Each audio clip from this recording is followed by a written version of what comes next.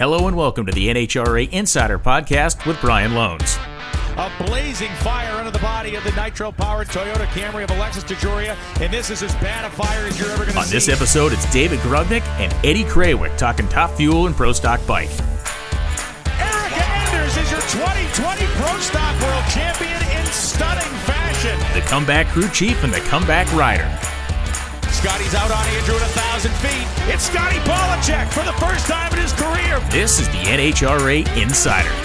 Tony Schumacher. Wow, what an appropriate way to end this one. 28 10,000s at the stripe. An instant classic final round. Hey everybody, welcome to the NHRA Insider Podcast. I am your host, Brian Lohnes, back again. Had a week off last week, had some family business to attend to, but we are back at it this week as we prepare for the final running of the Lucas Oil NHRA Southern Nationals at Atlanta Dragway. There's a lot of buzz, there's a lot of action going on in the sport right now, especially this week. As I make this show on a Tuesday, there are multiple teams testing. There was a lot of teams that stayed and tested after Vegas. There are now multiple teams on this particular Tuesday leading up to race day testing at Lucas Oil Raceway, Indianapolis, including Cruz Pedregon, including the Vance and Hines team. We're going to be talking to Eddie Krawiec in a while, including Coletta Racing. I believe both top fuel cars are being tested out there today. If not, I know for sure Doug Coletta's car is being tested. Not sure if Langdon's is as well. Undoubtedly, Sean Langdon is the test pilot. We look at this Southern Nationals race coming up this weekend, and it is certainly a very bittersweet moment for anybody who loves NHRA drag racing, certainly anybody who loves this legacy race on the tour, which unfortunately will celebrate its last anniversary in terms of it being held at Atlanta Dragway. It'll be the 40th time the event is run. 1981 was the first one of these, and 2021 will be the last. And it's one of those things where, you know, it's a cliche, but you want to be the last person that holds a Wally from this national event. The racetrack itself will operate through the end of this year, but the property has been sold, and this national event will kind of represent its, I would say its season peak, but it'll be likely the biggest crowd the place sees all year. And certainly we'll have our television coverage, qualifying, and eliminations on Sunday on FS1 from this event. You know, Atlanta Dragway is a fairly interesting place. It was built in the mid-1970s and was NHRA sanctioned in 1980. I mentioned held that first Southern Nationals in 1981. And it's been an interesting place to go racing, and that's one of the things I'm going to talk to David Grubnic and Eddie Krawiec about today, is the fact that it can be a flummoxing place. It can be the type of place where you have really weird weather. You can have some very humid, hot weather that takes a lot of power away from cars. You know, over the years, the surface has certainly gone through a fair amount of changes at this facility. It was resurfaced, at least the front half of it, resurfaced, I want to say about 5 years ago now. The concrete replaced out to the 8th mile. And it is a hybrid-style track with concrete to the 8th mile and then asphalt down to the finish line. So I want to get the impressions of both a crew chief and a crew chief rider. And obviously David had a successful career as a top fuel driver as well. So I want to kind of get their impressions of the facility, some of the memories they have from this race. And really the kind of central theme of this show is going to be coming back. David Grubnic has not missed an iota of a beat coming back into the 2021 season. We have seen the monster top fuel dragster just absolutely hauling over the course of the first two races. I want to talk to him about how it feels to be in that type of command position in terms of his race car and what they continue to learn. Certainly want to talk about some of the things that maybe he fretted, taking the amount of time off that he had to last year with John Force Racing pausing their operations over the course of 2020. And for Eddie Krawiec, a massive story this week with Vance and Hines announcing that he and Andrew Hines will be running the entirety of the remaining schedule in the 2021 Camping World Drag Racing Series. So they will be racing V-twin bikes. They will not be on the four-cylinder style bike that Angel is on with the Mission Foods machine. They will be on the V-twin style bikes that they are accustomed to, with a major change in that they will not be running the Harley-Davidson bodies. They will be running the more aerodynamic EBR, or Eric Buell Racing bodies, Buell bodies, if you will, on those motorcycles. Going to talk about that and really what we can expect. What we can expect from Pro Stock Motorcycle this year has been kind of the Ryan Ayler and Matt Smith show. Ryan Ayler's made 2 final rounds. He won one of those final rounds in Vegas. Matt Smith, a winner at the Gator Nationals. So those two riders have established themselves as early favorites this year. But with the return, if you will, of the full complement of horsepower makers and riders at Vance and Hines, things are sure to get very, very interesting in Pro Stock Motorcycle. Looking across our other categories. Oh, and by the way, Pro Stock Motorcycle has 22 entries this weekend at the Southern Nationals, by far the most populous class that we have. Pro Stock is looking interesting this weekend as well. We see some names on there that East Coasters, if you will, making appearances. Vincent Nobile coming back, driving for Elite Motorsports this weekend. It'll be interesting to see how many times we see him over the course of a 2021 Camping World season. And the Nitro categories as well have their regional style teams, our East Coasters, if you will, coming back into the mix after we had some of those West Coasters, especially in Funny Car, making runs out there at the Strip at Las Vegas Motor Speedway. You know, there weren't too many surprises out there at the Strip. We saw cars perform. We saw Jason Rupert's car qualify for the first time, and he got his license running 405 on Monday as one of those West Coast funny car racers who we will see again during the western part of our swing later on in the season.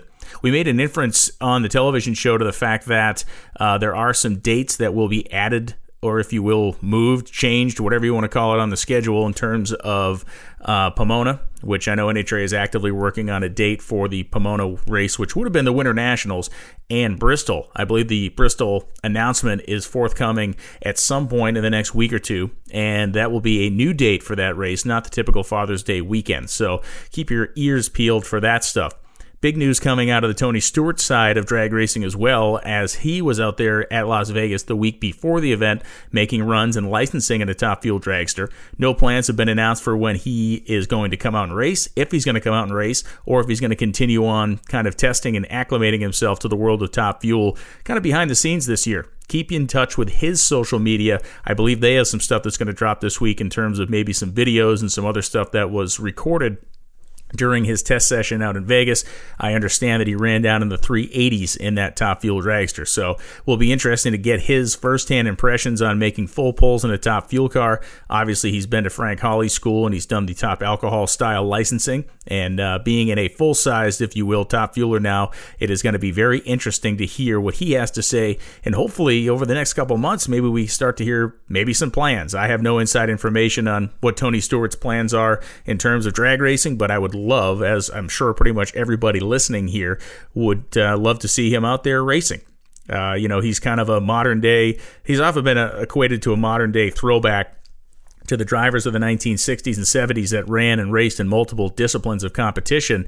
And really, we got to go back to like Daniel Gaius and John Andretti to talk about people who have raced open wheel cars and stock cars and dirt cars and then gone racing in Top Fuel. So Tony's doing it in a slightly different order than those guys did. I guess not so much John Andretti, but certainly Daniel Gaius, his roots in drag racing and then expanded into multiple other forms of motorsports. But it will be earth-shattering, ground-shaking news if and when he announces a plan to actually come out and race as part of the NHRA Camping World Drag Racing Series. Again, I don't know if he's ever going to do that. I do know that he is certainly a guy who loves cars and loves racing in all of its various forms, so this may be just something he's doing to put another feather in his cap, but we will certainly all stay tuned for that information. When we go back to Atlanta this weekend in a two-wide format, we'll pick up Josh Hart back on the tour. We'll find out if Josh can make it a 2-for-2. He, of course, had that incredible win at Gainesville. Ron Douglas and crew tuning him masterfully, him driving the car very well, and it will be cool to see his return to the series when we get to Atlanta Dragway for the last and final time. So without further ado, let's welcome our first guest onto this episode of the NHRA Insider podcast. He is one of the most well-known and well-respected Top Fuel crew chiefs and one of the few men who has ever successfully made the leap from a driver to a very successful crew chief. His name is David Grubnic, but for purposes of this conversation, we're calling him Grubby. Grubby, how you doing, man? Very good, Brian. Thanks for having me on the show. Well, it's certainly great to have you. First time guest on the Insider here, so we'll hopefully make this a regular thing if we can at some point, man. It's been certainly great to see you back, and I know it must feel great to be back. Yes, it does. Just unfortunate circumstances with COVID and, no real precedence on it. But, hopefully we're all going to get through it. And, when everybody will come out of it sort of doing well. One of the things I think that's fascinating and we made a big deal out of, and maybe we even shouldn't have, because over the first two races we've seen that it really didn't harm you or any of the other crew chiefs at John Force Racing nearly at all to have that layoff that you did last year in terms of being at the racetrack, but you're all still part of the team. I want to talk to you a little bit about what were the things that were maybe swirling around in your mind before we actually went racing again in Gainesville in terms of concerns, stuff like that, before the car actually went down the racetrack. Well, the industry really was pretty much in protection mode, we felt, in 2020. So everybody was just sort of, trying to survive. So with that being said, I didn't see, everyone just go down the racetrack, let's just get through this and so forth. So we didn't see a great leap in performance. So we had a pretty good car when we finished up in Phoenix in 20 there. So we just kept the same model and we just picked up where we left off. So, which really that should put us back to, where we were in Phoenix in 20 and so forth. The biggest challenge for us has been adapting to the lower qualifying sessions. We had to sort of balance our risk. What are we prepared to risk? And, where do we want to be in the qualifying field? So, with that being said, we sort of at first took a couple of steps back and, let's just get ourselves in, let's get somewhere in the top 5 and, hopefully put ourselves in a good position for race day. So, and that's going to be, going forward, we're going to, we've had days or events with 3 qualifying sessions, but we're also going to have 2 qualifying sessions. So, we're just going to have to be a little bit careful, make sure we get ourselves qualified well. Absolutely. And this will be the first of those 2 qualifying session events this weekend at Atlanta. And, to me, Atlanta always strikes me as a track that there's never a normal race at Atlanta to some degree, whether for years the track surface there was kind of iffy. Of course, we roll in there sometimes and it's like a swamp. Sometimes we get there and it's freezing cold. Give me a little bit of the crew chief book on Atlanta Dragway, if you could. Well, I would say it's one of those tracks with a wide personality. So, we've been there and as you said, if it cools down, and, we get we get good prep, everything else, we could potentially, hold some good ETs, but then as it heats up, the sun gets on it, its personality can change dramatically. Like, for example, Vegas, where we just came from, the track was fabulous. Yeah. When it heated up, it still supported good ETs and so forth, but we may not necessarily see that in Atlanta. So, we're going to have to be careful there. Some tracks have narrow personalities, other tracks have very wide personalities.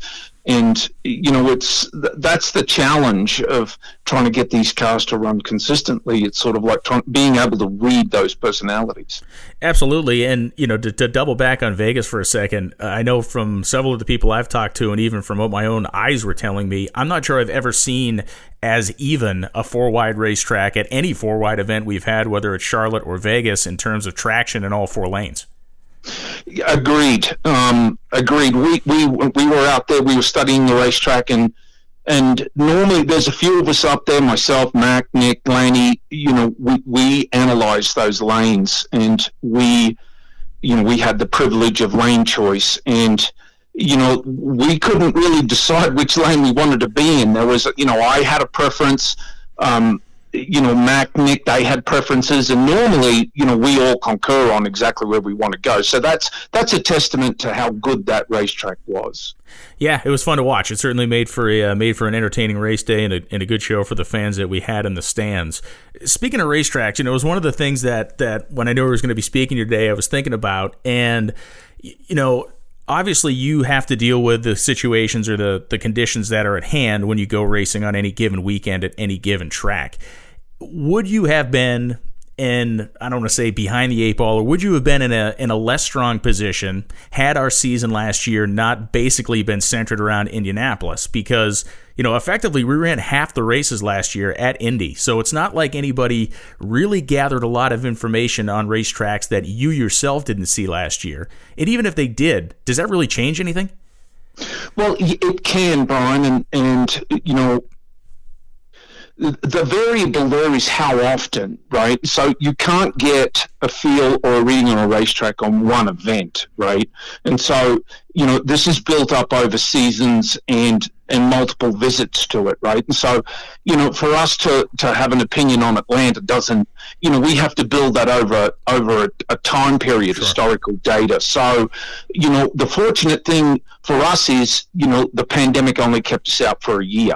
Right. And so, but if we were to stay out for longer than that and track personalities would change, then yes, we would be at a disadvantage. But fortunately for us, we're only out for that 1 year. Yeah, and in 1 year where basically everybody saw, it was like Groundhog Day. We kept seeing the same place over and over again, and we're obviously thankful we're able to run those races at Indy last year. But it certainly was interesting to see so much of the competition contained in one particular place. Put your driver hat on for a second, and I know it's been a while since you've been in the seat as a competitive driver, but when you look at what happens on a given race day now, the quality of competition out there in the seat, would you ever want to get back in it? Because it is brutal in Top Fuel these days in terms of leaving the starting line. Just the quality of competition is incredible. Yes, indeed. No, I was very thankful for my driving career. It's a young man's game or a young woman's game, young driver's game.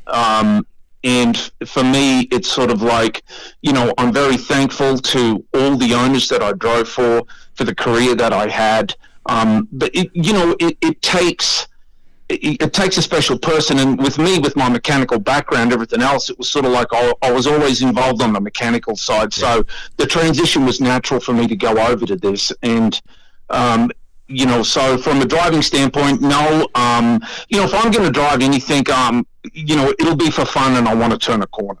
Absolutely. That's cool. That's really cool. You mentioned Max Savage a few minutes ago, and it is such a critical relationship in modern drag racing to have, I don't even call it a right-hand man, but you and Mac work so well together, and you've worked together for so long. It's a question that I like to ask a lot of the crew chiefs I have on this show, which is, what is it about the relationship that you and Mac have that makes it so successful, that makes it so symbiotic? What is it between the two of you that works so well? Well, we've known each other for years. We both worked at Coletta's, back in the early 2000s.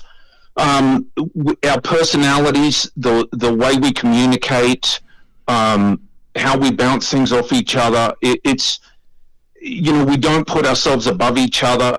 We work together on everything that goes on with the crew, with how the car runs, track analysis, and it starts with Mac and I, but that filters down through the whole crew. So it takes a collective effort. It's not just a matter of and I get my guys together at the end of, or we do at the end of every event, and I remind them that, we can have a tune-up model and we can do all this stuff, but unless we put that car together perfectly every run, it will not repeat on 60 feet. It will not repeat on the ETs we try and achieve. So, it's a collective effort. So, and we have that relationship with we try to, and it's been fabulous. That's, we have our core group of guys, and it's, when you look at NASCAR, when they're on the track for 30 minutes and they're in the pits for, 20 seconds, well, we're the total opposite, right? And so you look at what it takes to succeed, and you've got to surround yourself with quality people.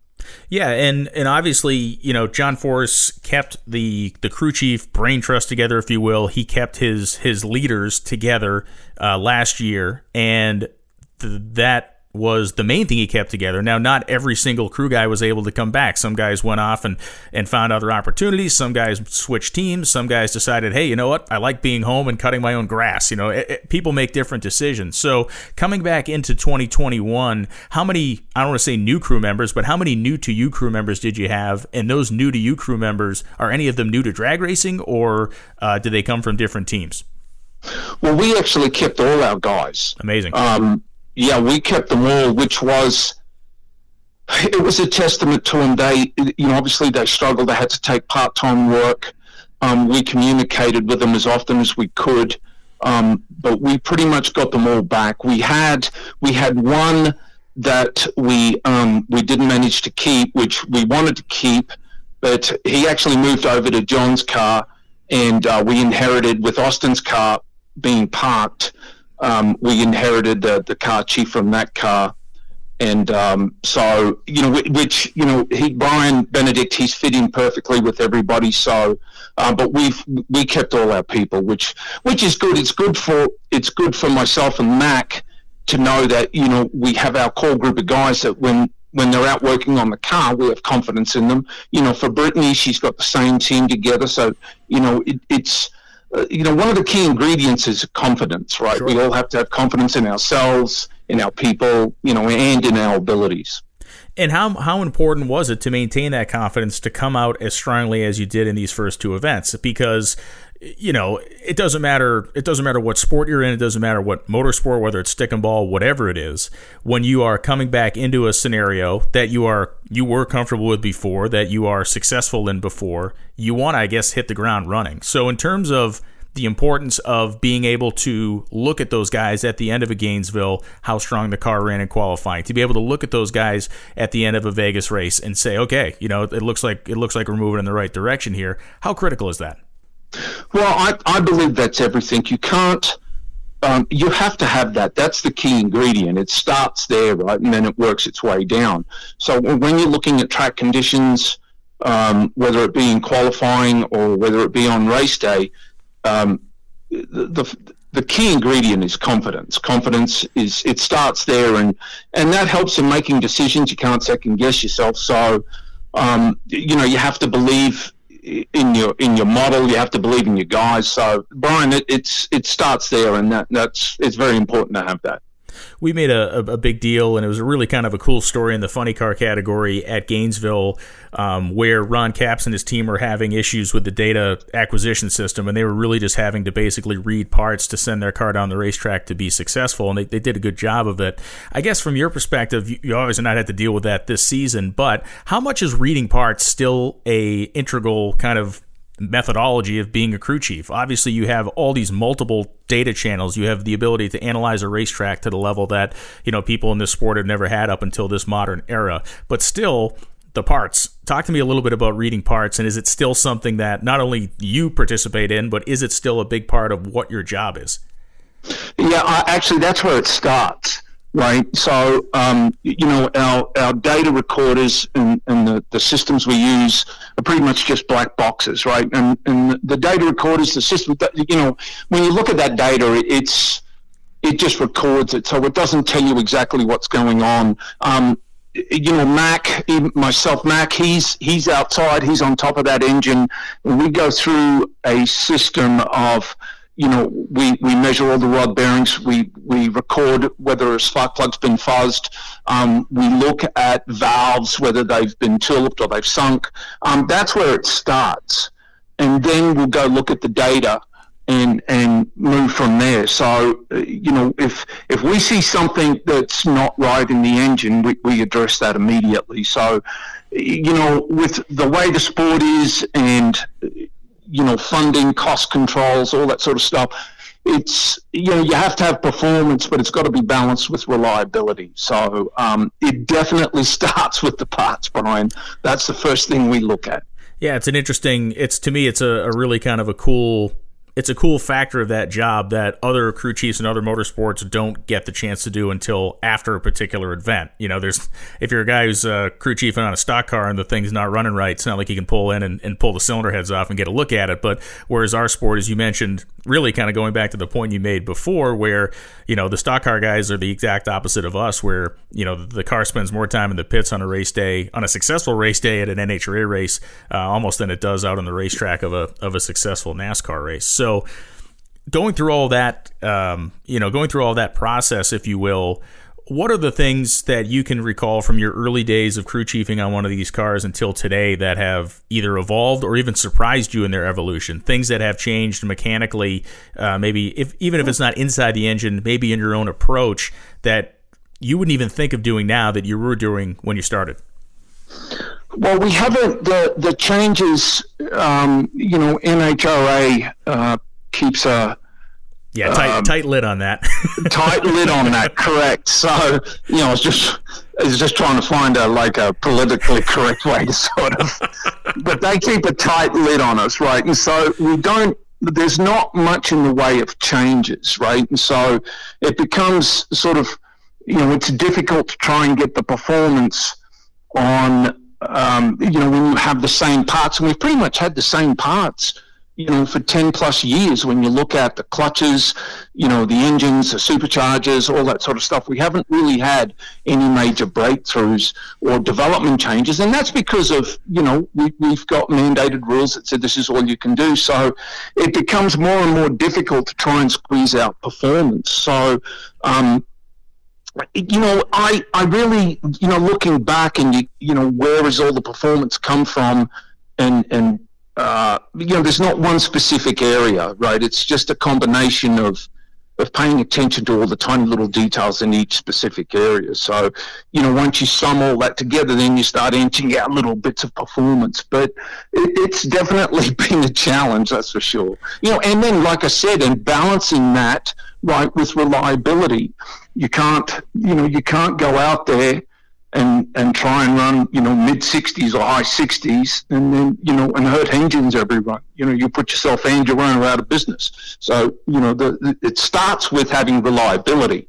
Once you solve the reliability problem, then you can start inching out performance. Yeah, it makes total sense. It's we always talk about the pro stock guys. They go to the dyno and they found 5 horsepower and it's a big deal. But in a fuel car, I guess it isn't so much the 5 horsepower. It's just the application of multiple thousands of them in different kind of tuning swings that separates the men from the boys in that category, so to speak. Let's talk a little bit about obviously Brittany, your driver. You've worked together with Brittany for years. You have a very comfortable, a very open, a very honest relationship with each other that she often talks about. Let's talk a little bit about kind of what conversations, or does the conversation change in a situation where you have 2 qualifying sessions? When you go into a race weekend like we are coming to this weekend with only 2 hits, is there any instruction you pass on to a driver beyond the obvious when you're only going to have 2 qualifying sessions? Well, no, we communicate, and I'll get with her and explain to her, or tell her what our plans and goals are for that specific run, right? And then, with her, it's from a driving standpoint, and I always look at it from this perspective too, where, when we used to have the countdown, right? And then, I would get interviewed and it'd be like, well, are you going to, do things differently? Are you going to step it up and so forth? And I said, well, hang on. It's like, I'm driving for an owner that expects me to be there all the time, right? So right. I can't sort of say, yes, I'm going to be putting 100% in now because I was only putting 50% in before, right? So, from a driving standpoint, you're always, focused. It's all about focus points. It's all about hitting your marks. And so we communicate on what our goals and what our targets are for each run and each qualifying sessions, and then she always hits her marks. It's so from that standpoint, the pressure's really on us when we have 2 qualifying sessions. So we can't get too greedy, but at the same time we have to put ourselves into a decent qualifying position. Yeah, it makes total sense. And as a crew chief that has had success basically across the tour, you guys have run fast at basically every single racetrack on the NHRA Camping World Drag Racing Tour. What's your favorite place to go racing? Right now, every track we go to be honest. Mine too. To be honest with you, Mine too. For now, it's sort of like I'm just thankful that we're going to these events and getting them in. And we've got good support. We had great crowd in Gainesville. We had a great crowd in Vegas. So, to all our fans, it's very comforting that we've got our fans. Our business model still works. So, Brian, just any race we go to right now, any track, I'm thankful to be there. That's a fact. One last question before I let you go, and I want you to put on your David Grubnic drag racer hat, not necessarily your John Force Racing crew chief hat here. When we look at what Capco Racing has done, over the last really 4 seasons, as a fan of this sport, as someone who has lived their life in this sport, it has to be, even from your perspective, incredibly impressive. Oh, indeed. To be able to go out, produce the performances, varying conditions, it's definitely a testament. And I even publicly said in in 2019, when we first started with JFR, there was a massive learning curve, adapting and so forth. And our best case scenario was, could we get somewhere close to maybe run for a championship? And as it turned out, we did. And then I even said that, we were trying to steal the championship because, the Capco team had, a massive points lead that, unfortunately, depending on what your thoughts are with the countdown, right? It's sort of like, we play in the band, we put up with the music, but, it managed to give us a chance to, to go after it. But ultimately that car had, it had an incredible lead. So, yeah. And that's what we want to do. We want to sort of get ourselves up there and legitimately fight for it, and then combine two potential seasons, like a summer season and then, the fall season. And then you want to try and lead it all the way, just like they did, and not sort of, lose that massive lead you have. So, yeah. No, it's a really cool thing to watch. I know that I speak for myself and a load of people across drag racing that we're super thankful you and the entire Monster team are back. The entire John Force Racing organization really has such meaning to our fan base, has such meaning to the sport. And it's cool, man. It's cool to see you guys come back, and it's cool to see you come back hitting the ground running, and certainly interested to see what's going to happen this weekend at the final running of Atlanta at the Southern Nationals. It's one of those races that really is going to be bittersweet. It's a place that has 40 years of history, and the world's kind of, grown in around it. There's houses within spitting distance of the timing tower now at the place. So whoever's going to get this one done, it will be a kind of a neat mark to have in their cap and in the history books. Yeah, exactly. So we'll give it our best shot. We're just getting our feet wet, so we're going to slowly get ourselves back up to speed. The always fast and the always cautiously optimistic David Grubnic. Grubby, thank you, man. You bet. Thank you, Brian. It's always great to talk to David Grubnic. He's introspective, he's thoughtful, giving great answers to those questions from my end to him. Now we transition to the world of pro stock motorcycle competition. A bombshell news dropped this week in the fact that Eddie Krawiec and Andrew Hines will return to run the entirety of the 2021 Camping World Drag Racing season starting this weekend at Atlanta Dragway. We welcome Eddie Krawiec onto the show, who was just at Lucas Oil Raceway testing today. Eddie, how you doing, man? Man, it's good to be back. It sounds weird saying that. It's good to be back. We used to bust on Jell about that all the time. She'd have fans come over and say, "Hey, it's good to be back." I mean, we only missed 2 races. Come on, man. Give me a little bit. It's like LL Cool J, man. It's like, don't call it a comeback. Yeah. It was kind of weird, though, going to the races and, not racing. It was a whole different level of, I don't know, I'd say stress, or not really even stress, but a whole different level that, you're not used to. Yeah, I think one of the things, especially in this time frame, we've seen people get out of a car, get off a bike, and then it's like we don't necessarily see them again or know if they're going to come back. And obviously we've expected you both to come back at some point, but everything's been so uncertain. The fact that you are going to be back on a bike after having only missed 2 races is a pretty big deal. Yeah, to be quite honest, a lot of stuff happened in the 11th hour to us last year. We thought we were good. We thought everything was perfect rolling forward, getting ready for 2021. And like I said, the 11th hour, we got told nothing's happened in 2021. And there was a lot of changes. I mean, for me, myself, Andrew, and a couple of the guys personally at the shop, I mean, there was a lot of change that had to happen in literally 24 hours. Yeah. And, we went from getting ready to go race for a championship. We actually had our bikes loaded. We're going to go test at the Man Cup race in Valdosta. And we had to change our plans, canceled all our flights, did everything. And we were like, all right, let's look at this. And then, we were basically commissioned to build brand new motorcycles for Corey Reed and Joey Gladstone. So we were trying to finish those bikes up, and really our focus shifted to, we need to have revenue for the shop and focus on keeping our employees going, and unfortunately we lost a few people through the whole ordeal. And, we brought most of them back, and here we are going racing again. And, thankfully, Missions Food stepped up and came aboard on our program and allowed us to run on gel for the whole year, and, allowing us to get out there and go racing. Hopefully we can continue to grow a partnership with them. I mean, it's a massive company. If you don't know anything about Mission Foods, just think about tortillas. I mean, because they supply them to just about everybody. So it's really great to have what I'd like to say is non-conventional, non-racing sponsor out here. Yeah. No, it's huge, and a sponsor that's activating. Sponsorships are one thing, but when the company goes ahead and makes tortilla chips that look like pro stock motorcycles, or makes cardboard cutouts and puts them in the chip section at grocery stores, I mean, that's really the type of stuff that sets it on kind of to the next level. Yeah, they actually did some online commercials.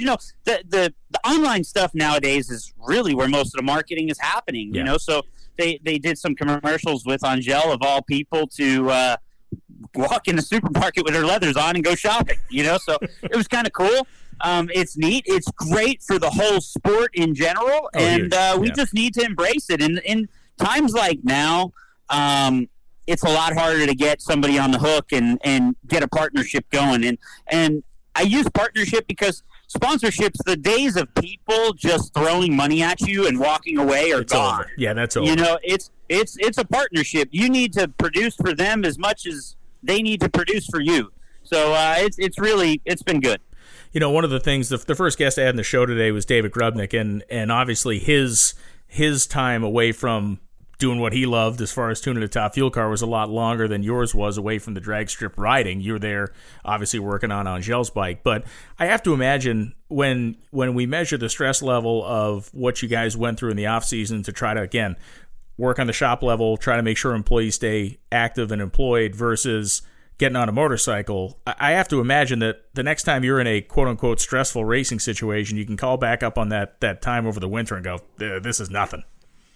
It's the one thing that I can appreciate about, the racing side of things is, for me personally, it's like the longer you're away, the more your desire becomes. I guess that needle in your arm is, it regenerates you. And I want to say, sometime early last year, I was probably myself and Andrew. Andrew's actually standing right here with me, so he could chime in if he wants. But we both have gotten to the point in our lives where we don't have anything to prove to anybody for our career or what we've done. Sure. And just the whole change of... Whoa. This is a guy saying that he's already been 200. I hadn't been 200, but I did go today. So, as you're away from it, it makes you want it more. And I really think it was a good thing, for me personally, the whole COVID deal happening, because it made us want to get after it a little bit more, go out there, go racing. And then this whole deal happening with us with, losing our sponsor and everything going a different way. And, I'm just glad that Vance and Hines and Mission and everybody recognizes the value in racing. I mean, Vance and Hines that was how Byron and Terry met, essentially, was racing. And, for those two guys to basically create their friendship over racing and then build a business out of it, and what I'd like to say is a multi-million-dollar industry-leading exhaust company, and roll forward, our heritage is racing. We've been doing it for 40 years, and we didn't want to stop now. And we've got a great president and over at Vance and Hines, Mike Kennedy, and he sees it and he's like, guys, we got to get you out racing. And, so we're going to be out there. We're going to be out there a little bit different. We got Buell bodywork in our Vance and Hines 160 VT V-twin motor, and we're excited. To some degree, and this is exactly what I want to get into. So you segued yourself perfectly into where I wanted to go next. So this, and at least in my estimation, this is a monstrous combination. I mean, I would have to imagine, again, not being an aerodynamicist, that the bodywork you have on those motorcycles now is significantly better than what you had on them last year. That's not true. Our competitors told us that they're not going to be really any better.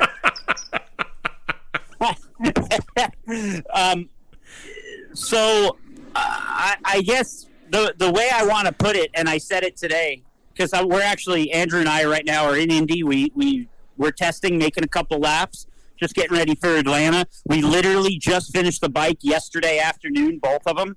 We got the bodywork, everything on them. We didn't, I'd love to say we didn't have a whole lot of time because we've been really focusing on our customers with the 4-valve Suzuki program, on Gel's bike, and everything along there. So we haven't had time to do our motorcycles. Thankfully Matt Hines and our crew guy Scott and a couple other guys back to shop, they dug in on their off time and made some bikes happen for us. I mean, we got 2 motorcycles ready for Atlanta. We're here testing. We're happy with where we are. And after my first run, I just said, Aero is like cheating. It's like, it's good. Yeah. Don't get me wrong. But the Iranas who basically put in the effort in designing this EVR body, they really did their homework. I'll tell you. I mean, we knew the bike was fast. We knew the body work was fast, and man, we're just glad that we got them on our bikes here and got them going down the track. So we're for sure excited about it. I don't know, Andrew, you want to chime in? What's your thoughts? Yeah, and I guess the question I want to pose to Andrew is, have you ever looked forward to a race with just a more fun outlook? Because in reality, you guys rolling in there, obviously, there's the pressure to compete and everything else, but I have to imagine, like rolling into Atlanta this week, this is just going to be fun. Yeah, it's more like playing the spoiler role is what we're shooting for. We didn't earn points at the first couple races, so we gotta, if we want to get in the countdown, because we're kind of committing to run the whole season now. We gotta come out there and go swinging, but it's going to be a point where people are gonna, they're gonna remember how we were and they're gonna see how we are now. We just gotta figure how it lines out on Sunday, but it's going to be back to the point where it's like kind of no pressure. If we don't get in the countdown, it is what it is, but we're going to have fun ruining some days. Yeah, that's a fact, and that's the way I kind of see it too, which I feel like is a really kind of fun place to be in. And the reality is, when we look at how the first 2 races shook out, in terms of guys that are coming in, 2 races late, if you will, you really aren't in that bad a shape. Because there was so much. If we look at the top 2 riders, obviously those guys have had a successful first 2 races, but there was so much kind of mix up between, let's say, spots 2 and 10. You're really not in that bad a shape. A couple of good weekends, you guys are right back in the thick of things. Yeah, I mean, hopefully after we come out of Atlanta, maybe me and Andrew could be in the top 10. I mean, it's wishful thinking. We do totally think it's possible when you look at it. Right now in the position that we're in. Excuse me, I got to take a call from our other riders. Right now the position that we're in is like you said, no pressure, and really, I do believe we're going to be more dangerous with the no pressure situation because you really are going to go up there and get after it every time. And I have to, maybe a strange question, maybe one you can or can't answer, but the difference between, and I'm not saying this, and I'm not asking you ever to say anything negative about Harley-Davidson, which was an incredible supporter of you and NHRA drag racing for years, but when we now remove that particular corporate level of pressure, you want to deliver for Vance and Hines, you want to deliver for yourself, you're a multi-time champion. But does this change a little bit of how you go into a Sunday or how you go into a race day or even how you view a particular weekend in terms of what you need to deliver to feel like a success? I think yes and no. I mean, every race I want to win. I want to do my best. I want to do everything that I can do. But where it does relieve the pressure is I mean, ultimately, Terry and the guys at the Vance and Hines side of it is who we answer to, and that's who we have to answer to. And they are racers, so they understand. I don't even think I've ever had Terry say anything to me after like I've lost or something happened. He just would ask me, "Hey, did you learn or did you figure anything out?" And as long as you come out of that weekend, I mean, listen, I've tried losing 50 different ways, trust me, and I've succeeded at it. So, but to have him not have to, you don't have to beg and plead or answer. He knows, man. It's difficult, but even more important, the level of competition right now in this category, like you said, when you look at the top 10 or top 12 bikes, you literally can throw a blanket on them and say, all right, here's where we are. There used to be, I'd say 10 years ago, when I was first kind of getting into it, you knew first round you were you kind of have an opponent covered. But now if you are a little bit off or make a little bit of a mistake, you're fixing to get your butt whooped. Yeah, no, and that's what's made this category incredibly fascinating over the last several seasons of just, it's, as you well know, you've lived it. It's been so topsy-turvy and so cool and so unpredictable. Let's talk a little bit about a competitor that's coming back this weekend who began the season, had a testing accident. Joey Gladstone, as somebody who is a fellow competitor in this category, who respects racers, who respects toughness, who respects all those aspects, how is it as stunning to you as it is to me that this guy's going to be back on a bike this weekend after a really nasty crash in Darlington? One of my guys just asked me, they said, I think Joey's going to try to ride. I said, yeah, I think he's going to too, but we all know he's not going to be 100%. He's just going out there trying to get the points for sure. I will tell you, I said it, I'd like to say I was probably most of the reason to get him out on a bike out here a couple of years ago when he rode for San Marino Racing and Joe and everybody there. I tried putting that deal together to get Joey on a motorcycle. I do believe that kid is one of the most talented motorcycle riders out there.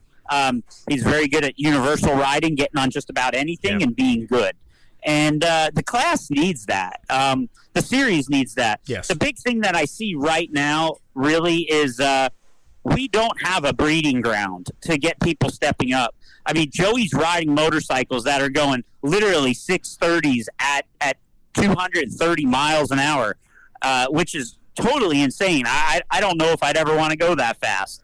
But, to get on these things, it takes finesse, and it's a whole different challenge. So I think there's people that respect that. But in the end, honestly, if you're building a pro street bike that makes 800 horsepower going 630s, or you're building a pro stock, it costs you about the same amount of money. So, but yeah, Joey coming out there shows you what he is and, where his head is.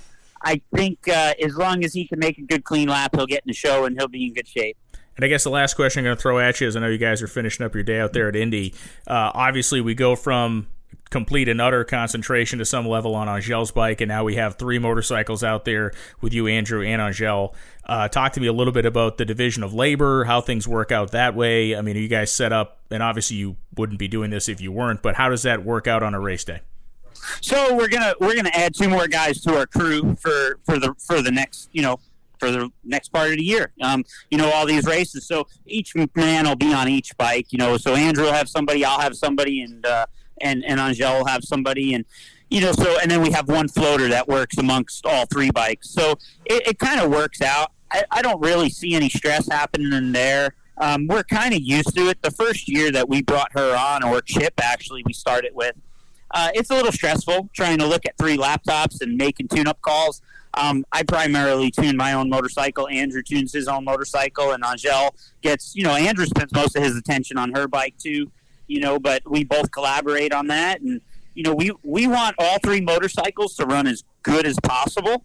And we expect that out of our guys. We want the guys to deliver a motorcycle that's flawless to us, because we feel if we can go out there and do our job, we can win the race. And, that's just the mentality. So I think it's a great deal. I don't think any extra unnecessary pressure is going to happen on either of us. I think we'll be in good shape. Well, man, I speak for all of us. It's great to have you guys back on top of motorcycles. Of course, the work you've done in the development of the 4-valve Suzuki engine has been fantastic. We've already seen some incredible performances there. Putting Angel in the 200-mile-an-hour club is certainly great, and I feel like if Andrew gets the right air, he may be able to get his way in there as well. So great to have you back again. It's not like you went that far, but still, when we look at other guys that have not started the year with a seat, very few of them are in the shape you guys are in right now, so it's a good thing. Yeah, I feel we're going to have 3 great motorcycles out of our Vance and Hines truck, and we're gonna just go to the race and enjoy it. The cool thing is, I shouldn't say cool thing. The great part of it is we're getting to go to the last race in Atlanta. Yeah. I just put out a message. I told everybody if they're going to miss it, they're going to miss something special, because really, it is an awesome race. It's a good facility. It may not be the Bruton Spitz, type facility, but we need drag racing, and we need more drag race facilities. And, that's just very difficult to do. So the one thing that, if I can say anything to anybody right now, it's really you guys need to support your local drag strips, all you bracket guys, everybody that does that, because as much as we are part of a show, the bracket guys and all the sportsman guys, you guys are a backbone of the whole entire race series. And if it wasn't for them, we wouldn't have the opportunity to go to these racetracks or drag strips. So, I appreciate all sportsman racers and everything that they do. What they do is a lot harder than what we do. I mean, they gotta drive the starting line and the finish line. I mean, it just takes an idiot to pop the clutch on time and get to the finish line, So, well, the good news is you've been less of an idiot than the other idiot in your lane, waiting many more times in your career than they have been. Yeah. Well, I know you could appreciate it because you go to all these different races, and really it is. I mean, yeah. We just need more people racing, and it's so special to be able to go with your street car to a drag strip and run down it and make time shots at any NHRA facility that you want, because you can't go do that on a NASCAR track or IndyCar track or anywhere else. It's all about drag racing, and anyone can do it. That's a fact, man, and that's a great message, and certainly resonates with everybody that should be listening to this show, and the fact that those Test and Tune nights, those bracket race days, those grudge race days, those heads-up days, whatever you want to call them, at your local racetrack are really what keeps the lights on and keeps the employees working and keeps the ownership happy. So amen to that. Eddie and Andrew, who chimed in a couple times, congratulations on the successful test. I will see you this weekend with 20 other of your closest friends, a huge field of pro stock bikes, man. Thanks, man. I appreciate it. All right, be good. Thank you. Thanks. And that will bring us to the close of this episode of the NHRA Insider Podcast. A fun show. You had David Grubnic talking about getting back in the saddle as far as tuning a top fuel dragster, and he's done it masterfully over the first two races. And, of course, the always ebullient Eddie Krawiec with Andrew Hines in the background talking about their testing and how they have fared and what they will be doing over the course of the rest of this 2021 season. There will be schedule changes inevitably. There will be bumps in the road, but we have certainly gotten out of the gate with two fantastic races in Gainesville and in Las Vegas, and then we move into this historic weekend coming up at Atlanta Dragway for the final running of the NHRA Lucas Oil Southern Nationals at Atlanta Dragway, the 40th time this event has been run, and the last time, as Atlanta Dragway will be closing at the end of the 2021 season. Thanks for listening to this episode of the NHRA Insider, and please, please, please tune in. Watch our qualifying coverage and elimination coverage of the Southern Nationals on Sunday. You can go to NHRA.com to get the air times there. They'll give you the full TV schedule, to give you the full event schedule, and you can always get an NHRA.TV weekend subscription to watch the race live as it happens. If you don't want to wait for our tape-delayed elimination show on Sunday evening, so be it. You can go to NHRA.TV, sign in, and you can watch as soon as you subscribe to see the event. Thanks for listening. I'm Brian Lohnes, and I look forward to seeing you on FS1 this weekend.